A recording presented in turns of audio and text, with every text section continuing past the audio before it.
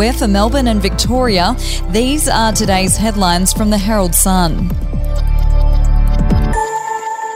It's been revealed late-night revellers are ignoring COVID-safe directions as they freely mingle and bump up against each other on crowded dance floors statewide. Sunday Herald Sun reporters visited nightclubs and bars in Melbourne and across Victoria last week and found little evidence of social distancing.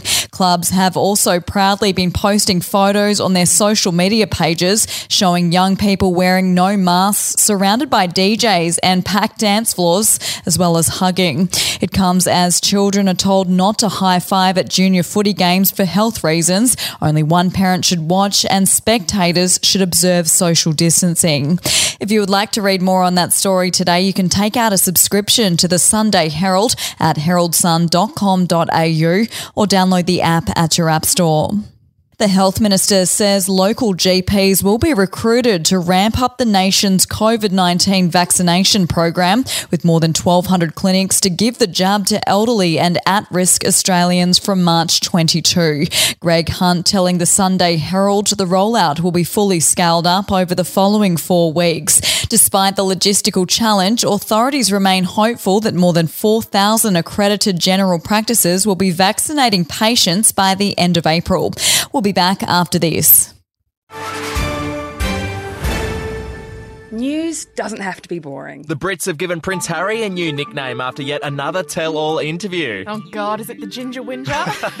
Let the team at news.com.au get you up to speed each day with their podcast, From the Newsroom. A couple were busted joining the Mile High Club. Well, I guess they can't play Virgin anymore. Politics, sport, red carpets, royals. Get all the goss in just a few minutes. Follow From the Newsroom wherever you get your podcast from.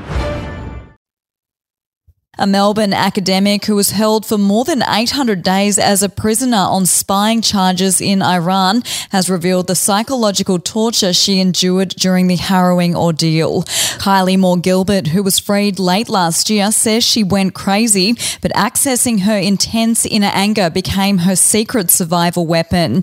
The 33-year-old says her captors tried to break her with 4 weeks of solitary confinement in a tiny freezing cell with no daylight or distractions. And a poll has found fewer than 1 in 3 Australians think the Tokyo Olympics should go ahead this year, while 40% are against the country sending a team even if they do. The nationwide survey by JWS Research found a clear majority of Australians think the Games should be cancelled, with only 30% in favour of them being held.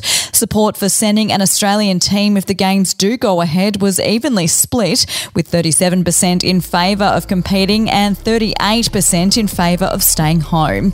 Those are your headlines from the Sunday Herald. For updates and breaking news throughout the day, take out a subscription at heraldsun.com.au. We'll have another update for you tomorrow. The podcast Faith on Trial looks into Hillsong, both in Australia and the US, and takes both the listener and hosts on unexpected twists and turns in the story of Brian Houston and the Singing Preachers. There are 2 incidents involving Pastor Brian. The Australian journalists uncovered a litany of alleged criminal behavior in the megachurch. Financial gifts were being given to the leaders of the church. Listen to Faith on Trial Hillsong ad-free on Crimex Plus on Apple Podcasts today or wherever you get your podcasts.